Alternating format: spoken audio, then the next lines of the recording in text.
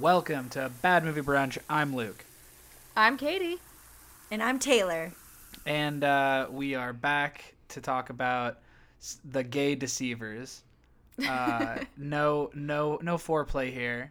We're rolling right into it because Katie, everything about this, from like suggestion to like registering the title in my head to sitting down and watching the flick, it's just easily one of the most sensational choices we've made in our 80 plus episode history of Bad Movie Brunch. So I need just off the bat to know what brought you to bring this movie to the table.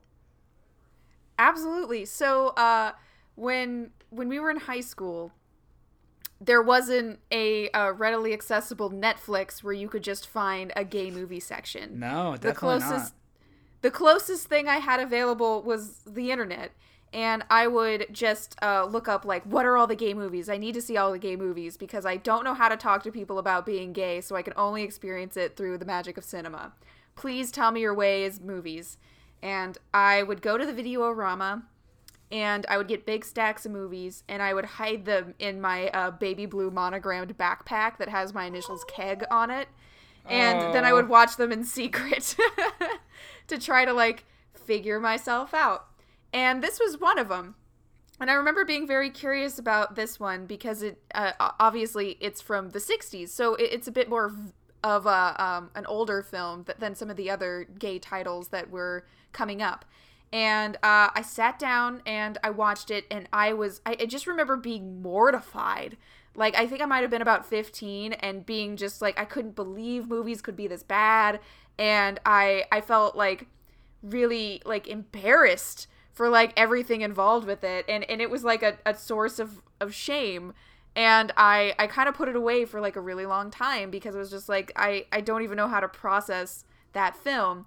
And I was thinking about it more recently because, when we went on Jake and Jack's podcast, I was talking about how I usually try to not pick films that are horrible to watch, that we have like a really bad time. Sure. But I was thinking to myself, I feel like I should return to that one, and I want to bring you guys with me because I feel like I need an outside perspective that isn't just me being a mortified gay teenager. And sure.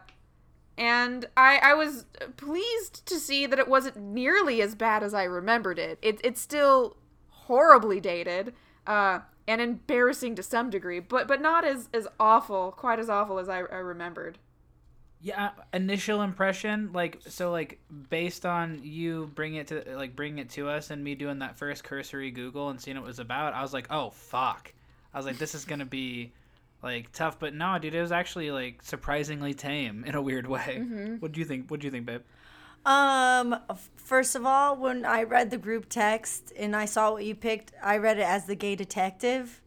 Ooh, now we're talking. Which I'm not gonna lie, I was like, ooh. And so when the first scene happens and it's like these men trying to not, or like we just know that they are claiming to be gay so they can get out of being in the army. And like at first I'm like, oh, is this guy the gay detective who's trying to make sure that there are no gay men in the army and that's just it? Like he's the detective of the gays? Or I was like, I was hoping it'd be a detective movie, but he just happened to be gay. Both those movies I was really looking forward to. This movie was still good. I just was like wondering. Was it good? Well, I was just wondering like two things. When I look at it now and I'm like, I'm here for like, especially after Pride Month and feeling like I'm like, as an ally, I was like, well, these two straight white men seem stupid, you know? And so I was like, they're the fools in this movie. Everyone else is just giving me life. And so I was like, I don't know what it would be like to watch this movie in the actual, like, at an actual movie theater when it came out. So It's hard to not look at it with my eyes and be like, and also with my eyes of seeing really bad movies recently, or like movies that don't always have great portrayal. Like I'm thinking of the movie. What did we watch? The movie that has all the transphobia in it. Oh, That's Joanna Man. Joanna Man. Oh yeah. I'm like thinking of that, and then thinking of this movie. I just was like, maybe it's because there isn't a great spectrum of it. I was like, oh, this movie isn't that bad. But then I'm like, I don't know if I can say that because I don't know what it was like to see this movie.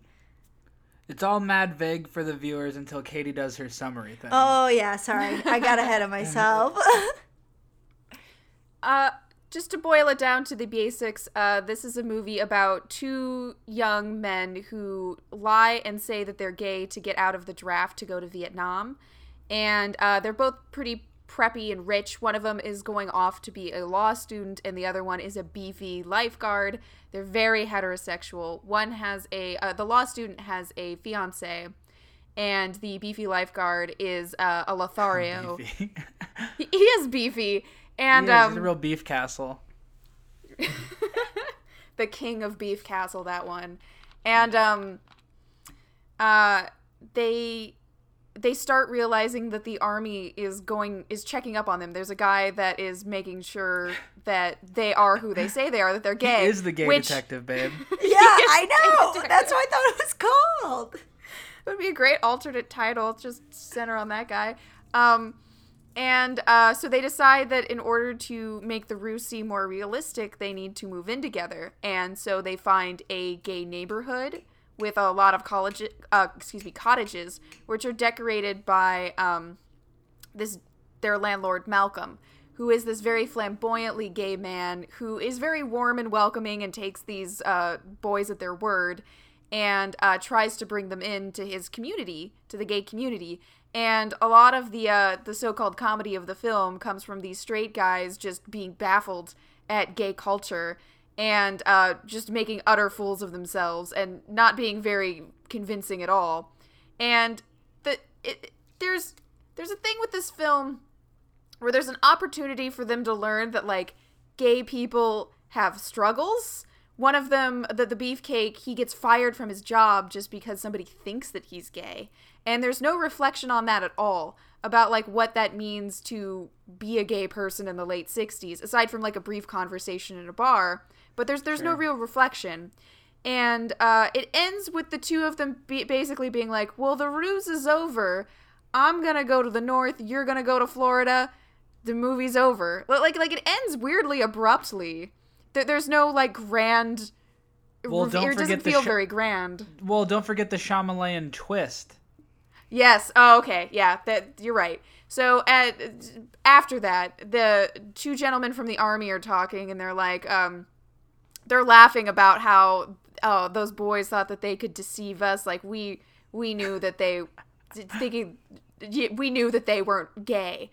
And they have, like, a moment, and it's implied that the army is trying to keep straight people out of the military. Very tender embrace, like an earlobe little, like, they're, like, and so it's like, they're the straight ones. We got to make sure that they stay out of our army. It was weird. It's insane. I was like, maybe that's why this movie didn't land. But, like, they're like, what the fuck? Like, critics of, like, the scenes are like, what did they just say?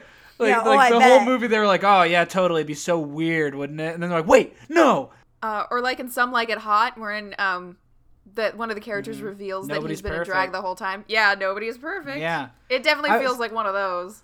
Why is Some Like It Hot so popular and this one isn't? Like, because I know I said that about Joanna Man, but I'm legit asking, like, how much different is it because Marilyn Monroe's not in it?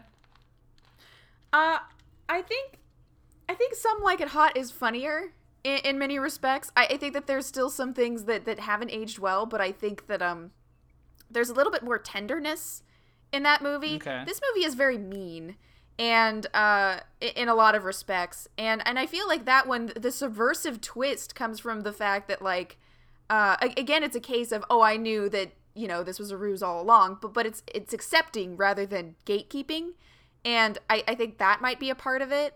But yeah, I do think, you do have the Marilyn Monroe factor, absolutely. Bold move to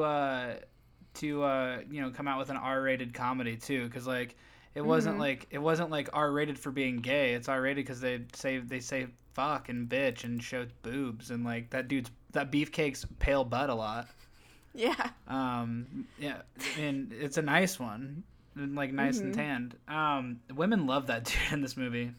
My other question to you was, how far away? This is less than a decade away from Three's Company. It's not that much different than Three's Company. Aside from the military angle, is it not? Like they're pulling the same jokes. But is it like but is the fun of Three's Company that they're doing a sitcom, and the only time that is the joke is when, Don Knotts is like, what's going on in there? And he's like, oh, nothing, I'm gay. Like, you know what I mean? So, and you have the factor of, again, a couple of really awesome leading ladies along with John Ritter. It's so interesting to me, like when you say these things on the surface, they all sound kind of like the same thing, but some things like Three's Companies and Some Like It Hot stick in pop culture as like, they're renowned, a highlight. You know what I mean? I think Katie said earlier, like, this movie, it's not light and fun like those other movies. These movies, I don't know if you used the word mean, Katie, but she did, yeah. Yeah, like that's what it feels. And I feel like we keep talking about endings too, where the payoff of that like big twist didn't really build up to anything. The characters we've been we're supposed to care about the ones who are like, now he's going to move to the north and the other one's going to move to Florida. It's not like we feel like they've learned anything, and it's not like we feel like their journeys are any better than what they were. Like, it feels weird. You think they pulled the taffy way too long? Like a 90 minutes for one single joke wasn't enough to make it matter without the character development? Yes. I mean, we all get it, and there's funny stuff going on like that. The dude who's their landlord is funny. That dude's funny, man. Like, he was cracking my shit. He's like, you dirty bitch! You crushed my peonies! And I was like cracking up, bro. Like there's some beats in this where I was like, this is funny. There's some choices in it where I'm like, oh, it's really nice to watch a flick from the late 60s and check out the editing and like the way they did their credits sequence and their titles sequence at the beginning and end with like interesting like floral cutouts on animation. Like, there was a lot of like, really cool stuff to check out. But then on the other hand, it's also looked like a TV movie in a lot of ways, didn't it? Was this a TV flick or was this a theatrical flick? I believe it was a theatrical flick. Okay. Like, full stop. Is there a world in the LGBTQ plus community where this movie takes on cult status and is kind of like embraced? Because it's not.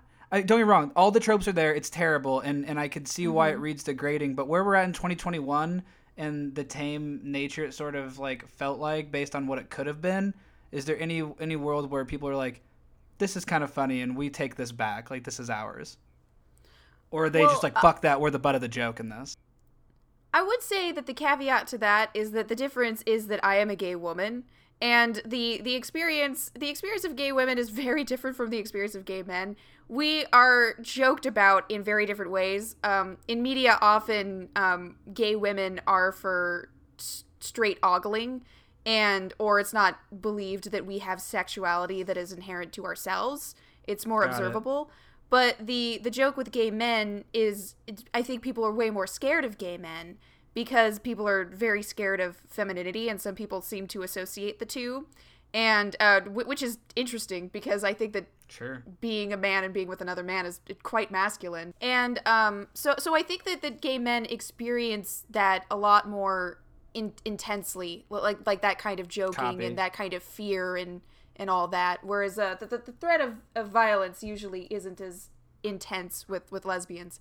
But I will say that I do know that Vito Russo documented, this might have been lost to time if it were not for him, because he put this in his book, The Celluloid Closet, which I think kind of brought it to the person who wrote the internet article where I found this. And I do think that there's a desire to capture gay history, regardless, like no matter how, spots and all, basically. Like, you just want to, you want to be able to observe everything, and that's where I was at as a teenager, even though I wasn't quite ready to face the reality of what that meant exactly. Sure. The desire was there, and I think that I do think that there's something to glean from this movie, just that just to see, it's a time capsule of where we were in terms of humor, where we were in terms of gay rights. I believe this movie came out very shortly before Stonewall, or maybe shortly thereafter, but definitely written and filmed before Stonewall. So you have that pre kind of misconception. And I really think that this movie is kind of like, I now pronounce you Chuck and Larry. I think that it's politics and interesting heart. Comparison. I think it's in the right place. I honestly do, because I was reading that Michael Greer, who plays Malcolm DeJean in this film, he actually worked with the screenwriter to kind of tone down the homophobia and to make Malcolm more of a sympathetic character. And he was one of like the only out gay actors at the time. And this movie just destroyed his career. Like, nobody wanted any part of it. I can, I get that. Yeah. Like, just because of the era, you know what I mean? Mm-hmm. Man, that's so terrible to hear.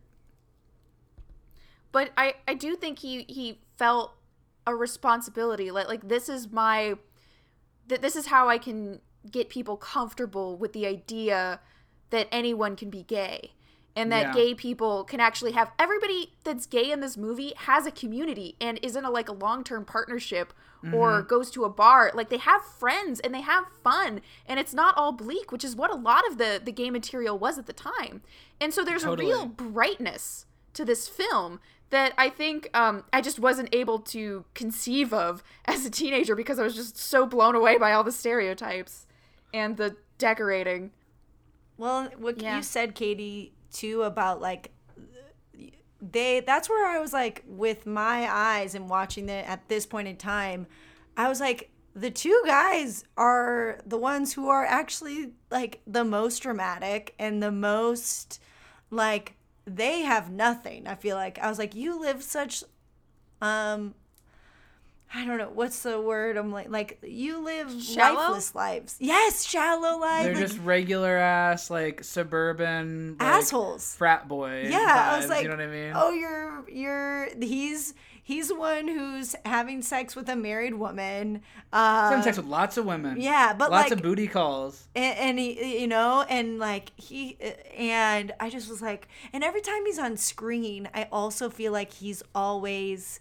That guy always looks sad. I was like, the blonde, beefy guy. Yeah. You want to know what I was hoping? I was hoping he actually was going to be gay. I was getting the vibe. No, I'm with you too. I was getting the vibe that was the twist instead of the army guys. Like, I was like, oh, that's interesting, because, or the possibility that they like actually do embrace each other and they were, you know what I mean? And I know they wouldn't do it because that's not this movie, but. They could have gone those ways and made for a much more I think coherent narrative, but it doesn't really matter at that point. I mean, it ruined this fella's career either way, so which is so sad to hear.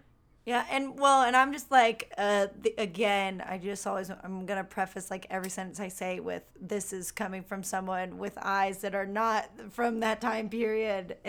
But I was like, man, if I'm watching this movie and I'm the main character and I'm watching my life be shitty, being straight, and then seeing all of like the party they went to.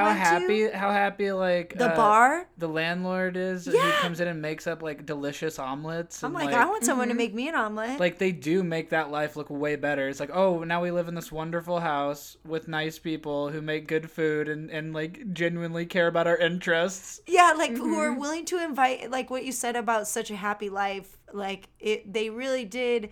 I mean, so often cinema, you either get the trauma, you get for always underserved minority groups, we always see, okay, you can either put them in the movie and you make a main movie about how their life is a struggle, or like, you know, John Voight has to do this with men to make money in New York. Yeah, you know, and it's like, and then you don't get any of the joy. And I was like, these people, everyone's having fun. I'm like, the people who aren't is the straight dad, who's like so annoying, and not even all that accusatory. No, like the parents are like, all right. But like everybody's like, you know what I mean? It's like nobody's being like. But maybe that's also because it's that time. You know, that's where I'm saying, where I'm like, maybe what he was saying was like just denial. Well, yeah, or like what was happening at that point, because maybe it was so hush hush that like the way you could insult someone was so different.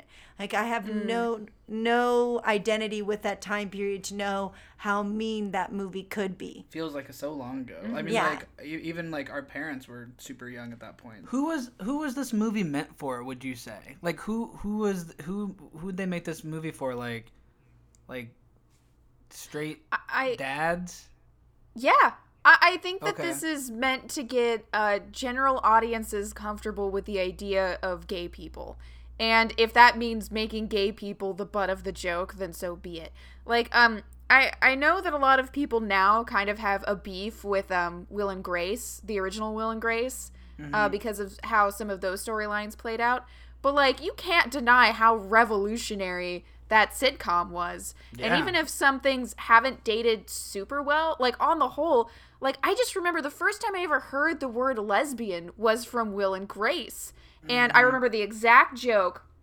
It was Jack saying, say something lesbianic. And the guest star that was Rosie O'Donnell says, Home Depot. And he goes, you are a lesbian. And That's so funny. that's in there forever. And I'm so thankful to that show because that was it. And it was a gentle way in. Like there's a joke happening. There's a stereotype being highlighted, but it's with tenderness. And it's a way in. And I think that kind of thing, I think that's what they were trying to do. I really do. I think that they were just like, through these kind of goons, these straight goons, who were meant to be the POV characters, the big joke on the audience is that, no, these guys are goons. Like, the gay people are really, like, the sweet people in this narrative. Like, you should be comfortable with this community. I like that reading. And it's not That's good. perfect, but I think that's what happens. I just think you're like I don't know, you're splitting your box office right in half if you're in the 60s and being like, they're dodging the war, isn't that fucked up? And also they're gay, and it's like, oh man, I can think of a lot of American dads who are like, oh, I'm not seeing that shit. I think that the dads would, the title alone wouldn't bring them in. But if they did, What do they say? The and what deceivers? And then in the end, when it ends up being that the army is gay, That's what I'm saying. Oh, oh, it made my heart so happy. I was like, ooh, I was like, yeah, let's take the most straight American, it's quite a twist. like, a I'm bold serving my take. country, and then they're like, oh. Bold take. I bet that's what most of the reviews are being like, how dare you? I wonder. How dare you say that? I wonder. I'm not saying Vietnam was the most popular thing, obviously, and it was divisive, but I mean, top to bottom, like, I'm never going to go to bat for this movie, but I think that somehow we did the impossible and found a way to watch this movie and find positives. And I'm very impressed by that because I'm sitting there watching that movie being like, this is going to be a tough episode. But I think we did it, guys. It's the Bad Movie Brunch guarantee. Yay! Yeah. I will Proud of say us. I'm like, I wish it'd clip along a little faster, but I know that's Holy like, fuck! It felt like 90 minutes. Like felt like 20 minutes in. It felt like 5 minutes underwater, like with like no air. Like I was like, what the I'm so fuck? sorry. At some point, no, it's fine. It's not your fault. Again, there's so much that I'm thrilled I watched it. I'm happy to have it in my utility belt, as it were. But it did start to get long. I'm like, where are we going? We know the plot. It's just really simple to keep churning that, you know? All right, Katie, what do you think? Have we exhausted ourselves on Gay Deceivers? Shall we move into extra credits? Oh, just really quick. I just want to talk about, I just want to make this joke really quick that I now pronounce you, Chuck and Larry, as the second Pokemon evolution of this movie. Oh, I love it. And that movie came out in 2007. And I really do think that film took a lot of the same broad jokes that this one does, but delivered the heart. And I think it was really smart that in that film, the son that Adam Sandler has is hinted to be gay. I think that's an interesting element. And that one of their fellow firefighters is gay. And I do think that they actually delve into the issues a bit more while still being broad. But I always forget that movie has Yellowface in it. So Who is it? Is it Rob Schneider? It is Rob Schneider. Dude, he does everything. He does like Native American red face in a Disney movie. Oh. Watch Bedtime Stories, man. It's fucked up. Like that guy is I mean, he's done every offensive stereotype, and I guess people are just cool with it. They're like, classic Schneider. I don't know. But no, I hear this is totally the war turtle to the Squirtle that is the Gay Deceivers. Yeah. And if there has to be another one of these movies, I hope we get a Blastoise. Like I hope that's a full-on, like, let's engage with the gay community. But I don't think that there's going to be any more movies like this. I think it's a dying breed. I'm still amazed we have gay marriage. Because I remember I was just gonna say. Yeah. Yes. Mm-hmm. So, let's see. I'm watching a lot of... I rewatched Boys of the Band recently, which I love. The original version. I started rewatching Angels in America. I'm now on... Oh, I finished Shrill. The last season of Shrill, which I thoroughly enjoyed. I'm really going to miss it. I'm sad that they're not continuing for a season 4, because I think there's a lot of things that would be very interesting to explore. But it ends in a very realistic place. And I've really been enjoying the second season of The Owl House. I think that... What's that? Who? Oh, yeah. Who? Tell us more. The Owl House is this really cute show on Disney, and it centers on this young girl, Luz, who ends up in another dimension with like witches and everything like that. But it's like dark adventure. Like the monsters are truly terrifying, and the world like wants to kill you. No. But it's but it's a really cute show, and there has some queer themes that are finally like catching up to himself. The first season is pretty rocky because I don't think that they knew how much time they would have to set everything up, so they kind of threw everything at the wall at once. So it's a lot. But now in the second season, now that everything's been set up, the writing feels much more comfortable. We're able to like really explore the characters more, and it's just a really good time. Also, I'm so sorry. There is a howling dog in the background because my roommate left, and Phantom misses him terribly. So I apologize. That's okay. That's all right. No, it's totally fine. Is that everything you watch? Well, we can talk about ours and wrap up real quick. Yeah. I'm done. Dude, we went back to the movie theater, didn't we, baby? Yes, we did. Ooh. Went back to. We don't gotta be that quick. Yeah. You said quick. Yeah. Well, we go so quick. We saw. We Black went Widow. to Black Widow and Went to the Chinese. We walked to the Chinese theater. Isn't that crazy? It's so close. I didn't realize how close it was. yeah. Well, you weren't saying that on the way home. You It said felt long on the way home because you had to walk back uphill, and I was like, "Can we please not do that?" But Taylor's like, "No, we have to." I didn't feel that. Anywho, we watched it. We both enjoyed it. Yeah, it's super. Like I think I'll still try not to be super spoilery about it, just because even when this comes out, it'll still only have been out for like a week. But like, I think it. I talked about it. Jake did like a little update on his thing with like film stuff's light, and I just was like, it feels like more than anything correcting one of the righting one of the biggest wrongs of the MCU by not giving Black Widow a standalone. So even though it came out after we already saw her character get killed off in Endgame, it's still better than not having the flick. And I really enjoyed the content. I was surprised how much you liked it, Taylor. I really was. It was very pleasant to walk out of that movie and us feel similarly about it. I was not expecting the themes that I feel like are like, if you're looking for them, you can find them pretty quickly.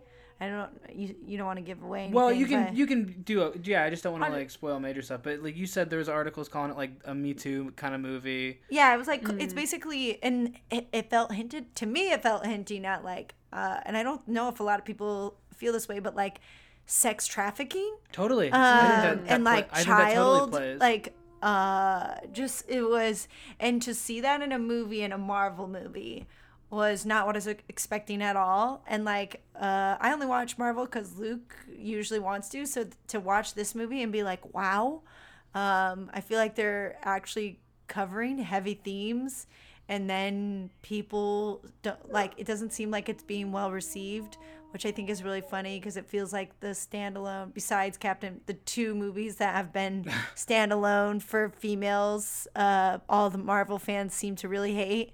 And I wouldn't say people hate Black Widow, but I see what you mean. It is in like the 80s for Rotten Tomatoes, which is a little abnormal. It seems to be the lowest rating of all of the movies. Can I tell you though that it's making a shitload of money?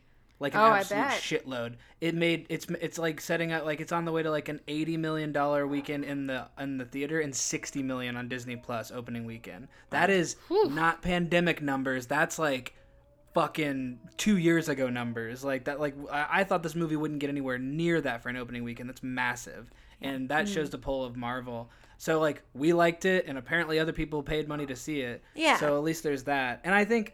I just think it's funny. Oh no, totally. It's just a 100% agree. trend, and the fact that like we're just getting this movie now is like. And Brie Larson, like we just got WandaVision. Like it just feels like in the last year they're like, wait a second, I guess there's a female, and I can't imagine what it's like for women who've been watching since day one Iron Man to be like, oh, now in this year we finally get the 3 heavy hitters for female. I guess when did Captain Marvel come out? That was pre. Infinity War, I believe, or if it wasn't, or no, it was right after Infinity War because they set her up or whatever, and then but set in the 90s, and then she's there for Endgame. 3 or 4 years. Totally. I mean, we went 2 years without a Marvel movie because of the pandemic. This movie got shoved around, but still, it all is totally come out. In the one of the only curves the MCU has been behind on. One of the only ones that they have not been like leading the charge, and like. That's one place where WB triumphed. I mean, they showed you that they can make a Wonder Woman and make a fucking $1 billion, and they did. Like, and Disney had, their representation films like Black Panther that made $1 billion, and then you're right, Captain Marvel, when they tried to do a female center stage. I like the flick a lot. I think people like the flick a lot, but you're right, it definitely got that sort of criticism you don't know if it gets if there's a Spider-Man. And on that note, all of the core Avengers have trilogies, and Black Widow gets one movie after her character's dead, setting up Florence Pugh to be the next Black Widow. There's parts of that aspect of it that I'm like, well, that's weird. But again, this flick was so enjoyable to me, and all the moves I really enjoyed, and like, I'm just kind of happy it exists, And it was the perfect movie to get back to the theater for if you're feeling comfortable enough to do so. Like, I understand people, not everybody is, and if you don't want to go, totally buy it on Disney. But this dog's so funny. I'll wrap up. Sorry, I'm so sorry. It's so funny. Definitely just buy it on Disney if you want to chill at home. But I think it is a worthwhile watch, and one of the most enjoyable times I've had with the flick in a long time. My extra credit will be my boss's new season of Atypical. Yeah, season finale, last season. If you want to see good representation, my friends, you got to see how Izzy and Casey wrap up their relationship and their sexual identities, because that show actually tackles those issues in what I thought was a very, very successful manner. And I think it's funny that I was like, wait a second, I can actually tie this to actually good representation. That show's been out, like, that show prides itself on being outside the box, right? Oh, like, my God. It doesn't, it's like from the title, like, all the way down, like, it's like, I like that there's a sitcom out there that kind of tackles what you're talking about. Like, we're not just gonna do, this isn't Friends, this isn't How I Met Your Mother. We're all over the place going for something digging a little deeper for something a little more surface. It's incredible. It continues to move forward. I think that she's done a great job to the show itself. The main character is autistic, and that is played by, Keir. I'm not going to pronounce it wrong, but he is not on the spectrum. But I feel like they have now actually hired several autistic actors or on the spectrum. That's not the right words. I'll cut that out because I just totally flipped myself. But they actually hired people. And I feel like they're doing a really great job on representation, and it makes my little heart melt. And I'm really proud of my boss. The end. Yeah, man. All right, we'll go because that dog is crazy. But for sorry, it's totally fun. For Bad Movie Brunch, I've been Luke. I've been Katie. And I'm Taylor. And I even messed it up. I usually say, with that being said, that was way cool. Oh, fuck. You know Have a good one, folks.